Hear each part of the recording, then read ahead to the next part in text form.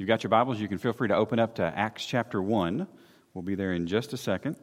Many of you are probably aware that there is a sporting event going on tonight, and I promised this morning in the announcements here at the Hickson campus that we would be finished in plenty of time to go worship at the altar of football as well, so don't worry, we'll get there. But I wanted to talk about a couple things tonight. One of the things that a sporting event requires for most sports, unless it's soccer, because that just is annoying. You can tie and everybody goes home, and apparently that's okay. But most sporting events require some type of a victor. And if you have a victor, that means you generally have somebody who lost, somebody who came in second. And in thinking about sporting events, I was thinking through some of the scriptures that talk about individuals who didn't win, individuals who didn't come in first place, who didn't get picked. So most of you can probably recall back to your school days, and you're out on the playground, and it's time to pick teams for insert sport here, right? So how many of you were the always picked first or second, the athletes, that's where you were? Julie, don't raise your hand. That's a lie. I'm going to call you out right here. Chris Cordes, I believe that. Strong back, weak mind, plow through. That works really well, right? Okay, fantastic. It depended upon the sport for me. When I was in the 9th grade, I was 6'1", 112 pounds. It was like feed the children. I know, it was awful. My wife's cooking has resolved that particular problem since then, so that's good. But if we were playing basketball, I'm all in. I'm going to be picked toward the top. If we were playing football, I'm carrying the water to the guys who are actually going to participate, right? It's just not going to work. So I've been on both sides of that particular fence. My dad was privileged, I would say, to be a part of a girls' basketball program for 18 seasons. Go ahead and go to the next slide for me. And they were very successful. Very successful. This is a small sample of his championship rings from those 18 seasons. It was from Shelbyville, Tennessee. He was the assistant coach for 18 seasons there. And they went to the state finals 15 times in those 18 seasons. And won 10 of them. 10 state championships, 5 state runner-ups. Just phenomenal success. They actually won the national championship as ranked by USA Today twice. They got to meet the President of the United States in the Oval Office. It was amazing. Just all kinds of incredible success. And the thing that I asked him, and I've asked him several times, is that for those seasons where you went all the way to the brink of the edge of the state tournament and then lost in the last game, did you get a ring? Well, no, we didn't get a ring for that. You get a ring for winning it all. You don't get a ring for second place. There's a trophy for the team to take home and put in a case that someone will look back on many years from now, but there's not a ring for that. Go ahead and go to the next slide. This is my second place award. I don't know if you can read it up there or not, but it says TMTA Regional Math Contest. Yes, there we go. Geometry, second place, Jim Fleming. I won this that would have been 93, I think. I was a sophomore in high school. And this was a competition where schools from all around Middle Tennessee came and competed. They brought their best and brightest math students. And I got second place in Middle Tennessee for math. I was like, that's pretty good. No. There were really smart people there, too. The guy that won from my school the next year, actually, he won the geometry contest. He actually didn't take geometry for credit. They handed him the book on a Thursday. He came back on a Monday, asked a half a dozen questions to the teacher, and went and took the test. Got first in the state. There's a significant gap between my little second place in mid-state and somebody that can do that, right? Have you ever met anybody that could take a textbook and then be a master of a subject? That I just have a struggle with that. So second place sometimes is quite satisfying, because for me, I got to school every single day at 7 o'clock in the morning, an hour before school started, and we studied for nearly an entire year to take this test. Second place, that was great. I was extremely happy. And there are times when second place, when people that get second place are not happy at all. If you can go to the next slide for me. You know who this is? Michaela Maroney. The 2012 Summer Games, she got a silver medal for the vault, which is very difficult.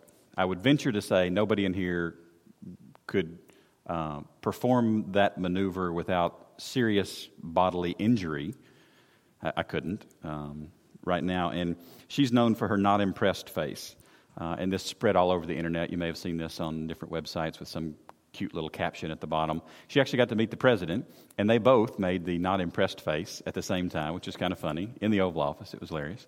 But she got second, and that's not what she went for. She wanted the gold. She'd worked her entire life on this skill and didn't win. And I think about this concept of coming in second place and not winning and not getting what you really wanted. And there's an example of this in Scripture in Acts chapter 1. So if you'll turn there, we'll take a look at Acts chapter 1. Not quite yet. Thanks. So we'll start in verse 12. So the first couple verses of Acts 1 are, here's who's writing, here's who it's to, the Holy Spirit's promised, Jesus goes to heaven, and they're all left. Okay? So Acts chapter 1, verse 12. Then they returned to Jerusalem from the mount called Olivet, which is near Jerusalem, a Sabbath day's journey. And when they had entered, they went up into the upper room where they were staying. Now I want you to count. Sometimes numbers are important. I want you to count how many people are named here. Peter, James, John, and Andrew, Philip and Thomas, Bartholomew, Matthew, James the son of Alphaeus, Simon the Zealot, and Judas the son of James. So how many is that? 11. So we've got 11. Verse 14, then these all continued with one accord in prayer and supplication with the women and Mary, the mother of Jesus, and with his brothers. And in those days, Peter stood up in the midst of the disciples. Altogether, the number of names was about 120. Okay, so we'll pause here for just a second, and we'll review who was with Jesus and when. All right, so we'll start from the centermost part of the circle, and we'll work our way out. So is there anybody in the New Testament that's described as someone that Jesus loved over and over and over and over and over again? John, right? So John. So you've got Jesus, John's right next to him. Is there a small group of disciples that were called away to be with Jesus privately on multiple occasions? Who's that? Peter, James, and John. So the circle gets a little bigger, right? So we've gone from 1 to 3. And then you've got the 12 disciples, so now there's 12. And many times if you read through the Scriptures, you see that there were women and those that were supporting them the entire time financially as they traveled. And then there's 70 disciples named a couple different times. And then here we see 120. So there's different levels of closeness to Jesus when he was traveling around on the earth. Does this make sense? You with me so far? All right, so everybody couldn't be John. This is a tough one to accept, right? Because I'm sure at some point in some of that ministry, somebody went, well, why did Peter, James, and John get to go talk to Jesus? Why can't we be there? I want to be in that circle. I want to know what they're saying. I don't want to hear it secondhand or third hand or fourth hand. I want to know that, right? So just put yourself in this scenario. So let's go back to verse 15. And in those days, Peter stood up in the midst of the disciples, altogether the number of names was about 120, and said, Men and brethren, this scripture had to be fulfilled, which the Holy Spirit spoke before by the mouth of David concerning Judas, who became a guide to those who arrested Jesus. For he was numbered with us and obtained a part in this ministry. Verse 20, for it is written in the book of Psalms, let his dwelling place be desolate, and let no one live in it, and let another take his office. So, Bible trivia, how many disciples did Jesus call to be with him and to travel around with him virtually everywhere he went?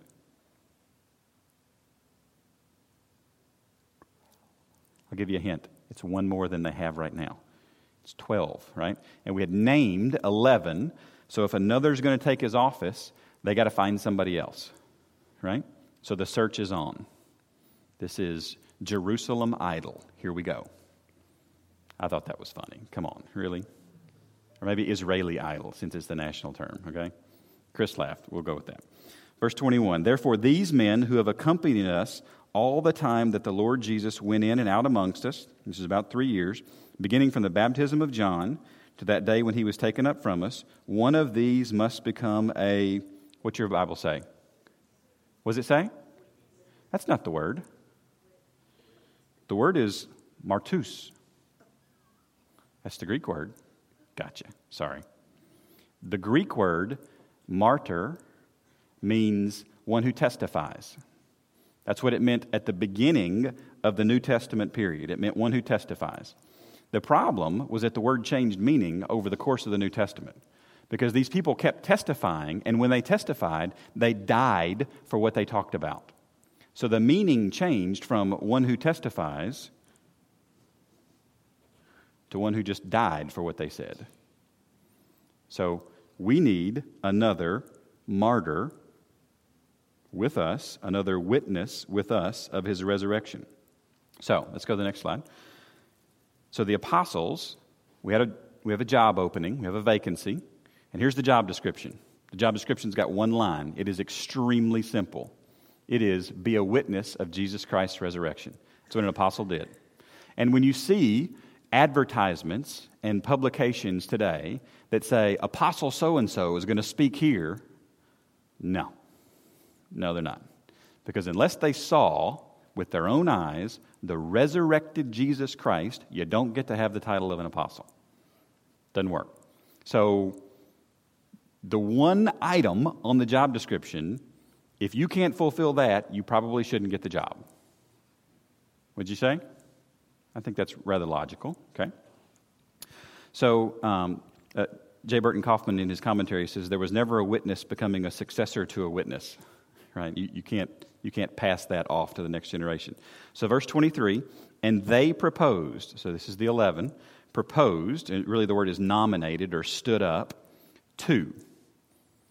So I need 2 volunteers, 2 men. Can I get 2 volunteers, 2 men? So I got Chris. There we go. Anybody else? All right, and I got Jim. Thank you, sirs. All right, so I've got 2. Now, who was the pool that we're talking about? The pool that we're talking about are folks that have been with Jesus from the baptism of John. Come on up, guys. Come on up. You stood up. Just right here in front. Thank you. So they've been with Jesus from the baptism of John through the cross, and they saw him after the resurrection. Okay, so they've seen the whole thing. They're just not part of the 12. These are probably in that 13 to 70 number, somewhere in there. Right? So they're in the circle, they're just not in the close circle, and they weren't in the inner circle. Does this make sense? So we've got 2. What does the Bible say that their names are? The first, who wants to be the first? You'll be the first. Fantastic. The first is called Joseph Barsabas, whose surname was Justus. That's a lot of names. Okay, so let's go through those real quick. So Joseph means let him add. Barsabas means son of generosity. And his surname was Justus, which means just. So we have a just man whose name means let him add generosity. Wow, that's a heck of a candidate, right? I mean, we got a good quality candidate right here. Let him add generosity, and he's just. All right, pretty good, right? And then I love how the Bible says, and Matthias. All right, just and Matthias, right?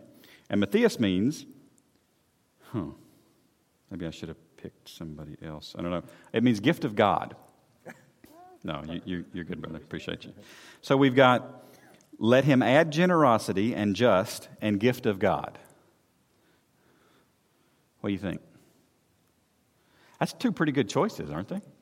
And remember, the job description is just be a witness of Jesus Christ's resurrection. And the apostles have a decision to make. And they prayed. I love verse 24. And they prayed. That's a great way to start a decision-making process, right?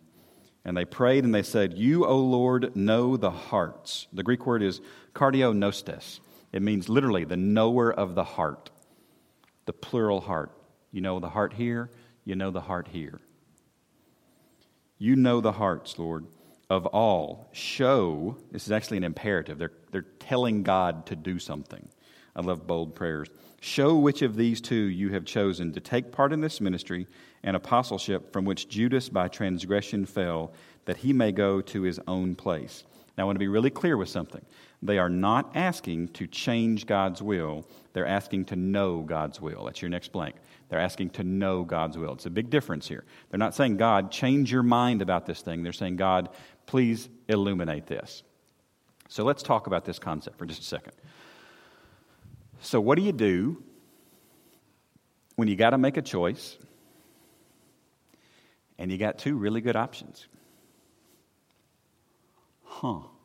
Now, many times in life, we feel like we're right here when we're not. When we're actually between a really good choice and a really awful choice. And we just don't want to stop and pray and ask God for His input, because very quickly it becomes evident that no, running away from my wife and my kids is probably not the right idea, right? I don't think Jesus would be happy with that. And if I had a nickel for every time I've had somebody in this building walk up to me and say, "I think God's telling me to leave my family." No, He's not. I got a verse for you. If you don't like that one, I got some more. You know, it's really basic sometimes when there's a right answer and a definitively wrong answer. But right now we have two right answers. It's not a bad choice from a human perspective here. So what do you do? What do you do? Well, they prayed. They already asked God, right? Is an answer given? They drew straws, didn't they? Isn't that great? You know why? Because we fret and worry over stuff that it's okay. It can go either way. You know, life's too short to worry about every little thing. It's all right. Psalm 16:33 says, "The lot is played, the dice are cast, and the Lord knows which way it's going to go." And He's in control of that. So let's keep reading here. So verse 26, "And they cast their lots." Doesn't sound very spiritual, right? We drew straws. Well, doesn't God come with a billboard and say, "Choose Matthias"? No, He doesn't. Very rarely in our lives is a billboard going to go, "Oh, yeah, that's absolutely what I should be doing right now." No. More often than not, we're going to be presented with options. God loves it when we come to Him and ask, right? What a wonderful living out of what Jesus had been teaching them. Trust on God. Rely on Him. He'll give the answer. And they cast their lot, and the lot fell on Matthias. And he was numbered with the 11 apostles. Now, this is actually a big deal, because later on in the book of Revelation, it talks about the names of the apostles are actually etched into the foundation of New Jerusalem. And I got to wonder if Judas Iscariot's name's there. And I got to think it's probably not, right? I got to wonder that Matthias' name is there. This actually is a big decision. And he's numbered with the 11 apostles. So, next two blanks, Matthias was picked. We selected him. Next blank after that, Joseph Barsabas Justus was not picked. So I've got two questions for you. How do you feel if you're Matthias? Yeah, this is awesome. I'm in. I'm one of the 12. This is cool, right? I get named. I'm an apostle at this point. This is great. Thank you, Lord, for this honor. This is wonderful. And how do you feel if you're Joseph Barsabas Justus?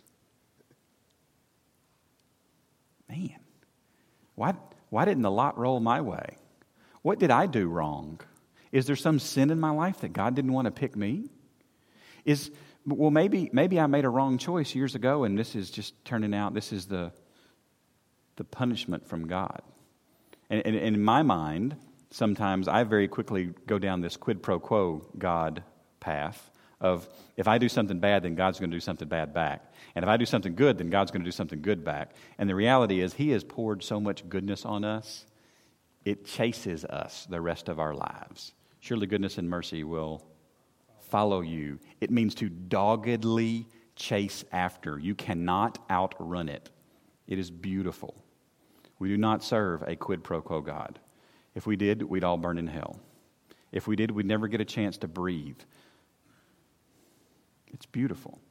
I don't think He did anything wrong. I think He just wasn't picked. So the question then is, what do we do with that? Right? What do you do when you don't get picked? A couple quotes here. Don't ever get drunk on the culture's need to measure success by selection.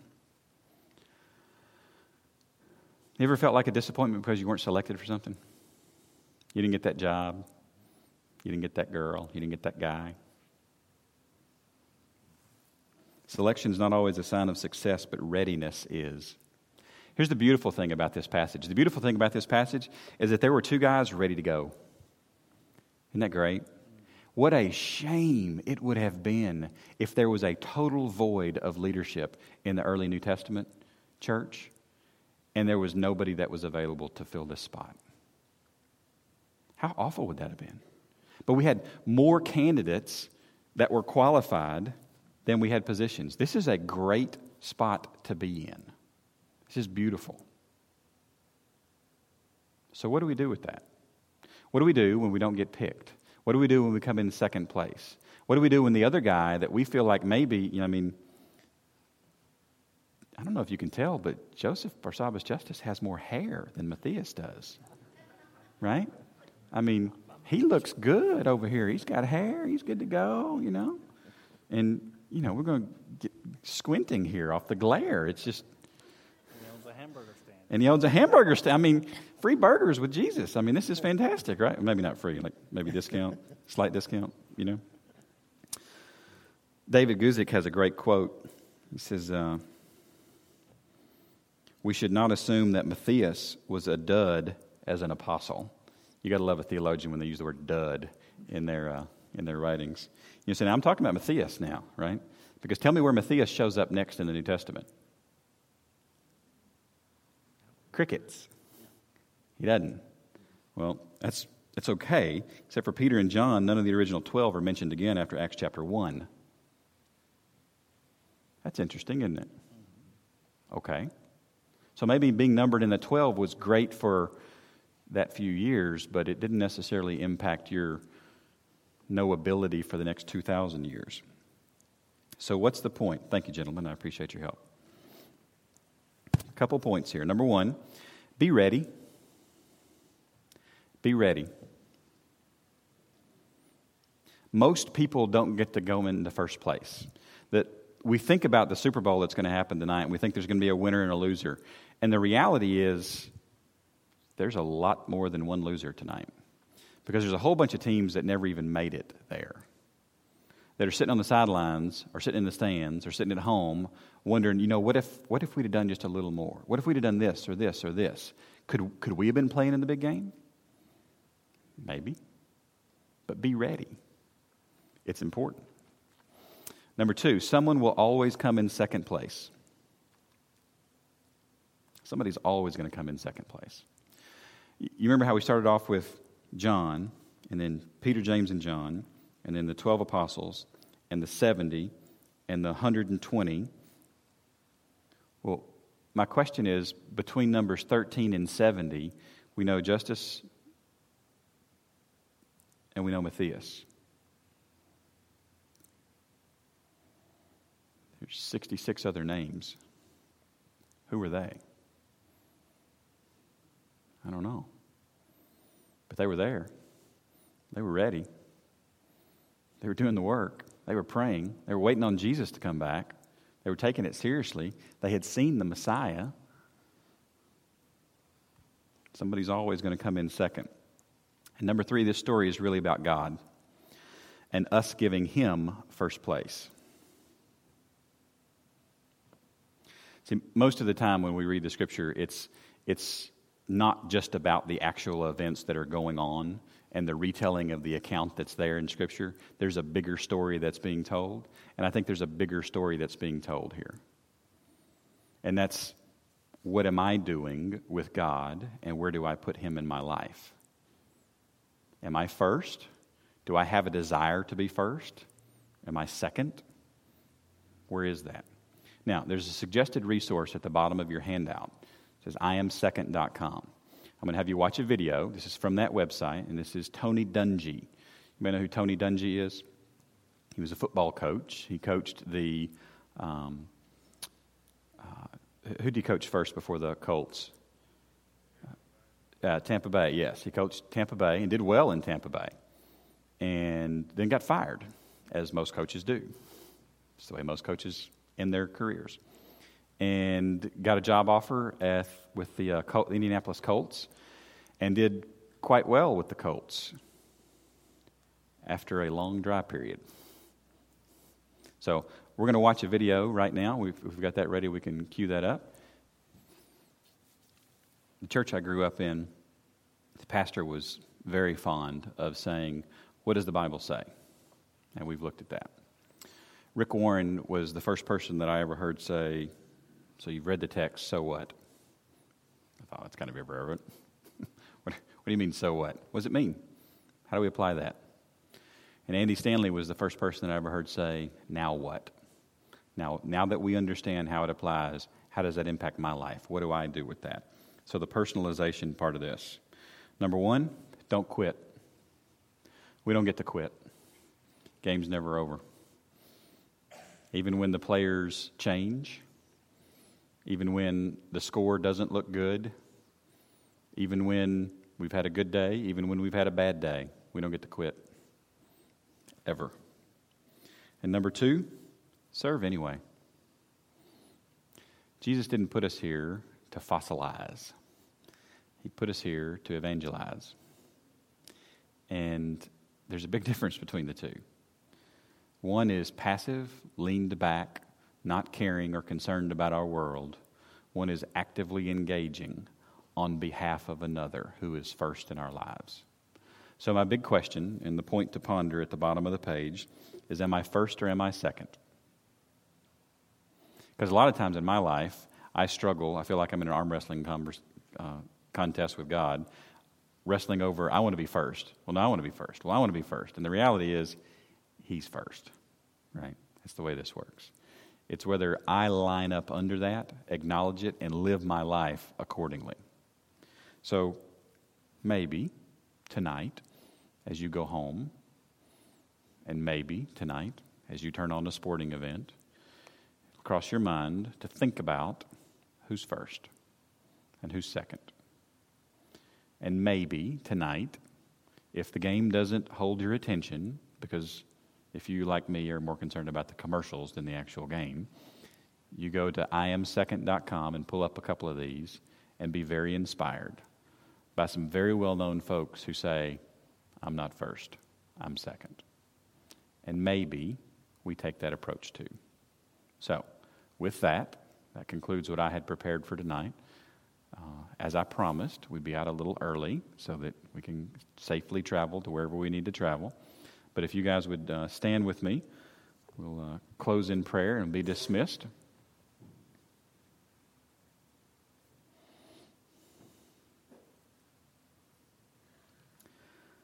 Father, we are so thankful that you are a great God. We are thankful that you are the master and the maker of the universe. We're thankful that your example to us is so far beyond anything that we can imagine. We're thankful, Lord, that you love us. We're thankful that you have called us into this ministry with you to serve and to be your hands and your feet. We readily acknowledge that you are first and that we are second. And Father, we ask that we, like the man we read about tonight, Justus, would be okay with being second. That we would acknowledge that you have a plan for all of mankind, and that we fit, but that we're not the celebrities of that plan. And we ask that you would give us wisdom to live wisely and boldly so that we could do what you'd have us to do with confidence, knowing that you love us and that you've prepared the way for us and that you have our backs the entire time. We love you, Lord, and we ask for safety tonight. In Jesus' name we pray. Amen.